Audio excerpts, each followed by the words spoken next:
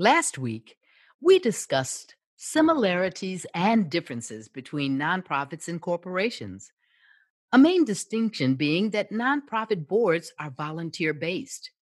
Another difference is that nonprofits have donors, where corporations have customers. Just as corporations know as much as they possibly can about their ideal customer, I believe nonprofits need to know about their donors.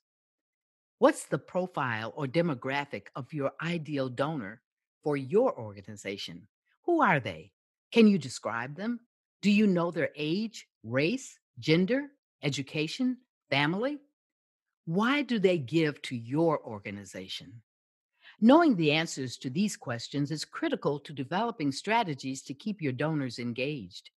Remember, fundraising is not hunting, it's gardening. Hmm, that's certainly one to chew on. This concludes our Think Like a Nonprofit, Act Like a Business series. I hope you found it helpful and nourishing with plenty of information to feast on.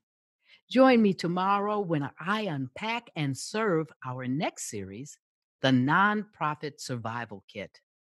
I'm Gasby Brown. This was a nonprofit nugget brought to you by the Gasby Group.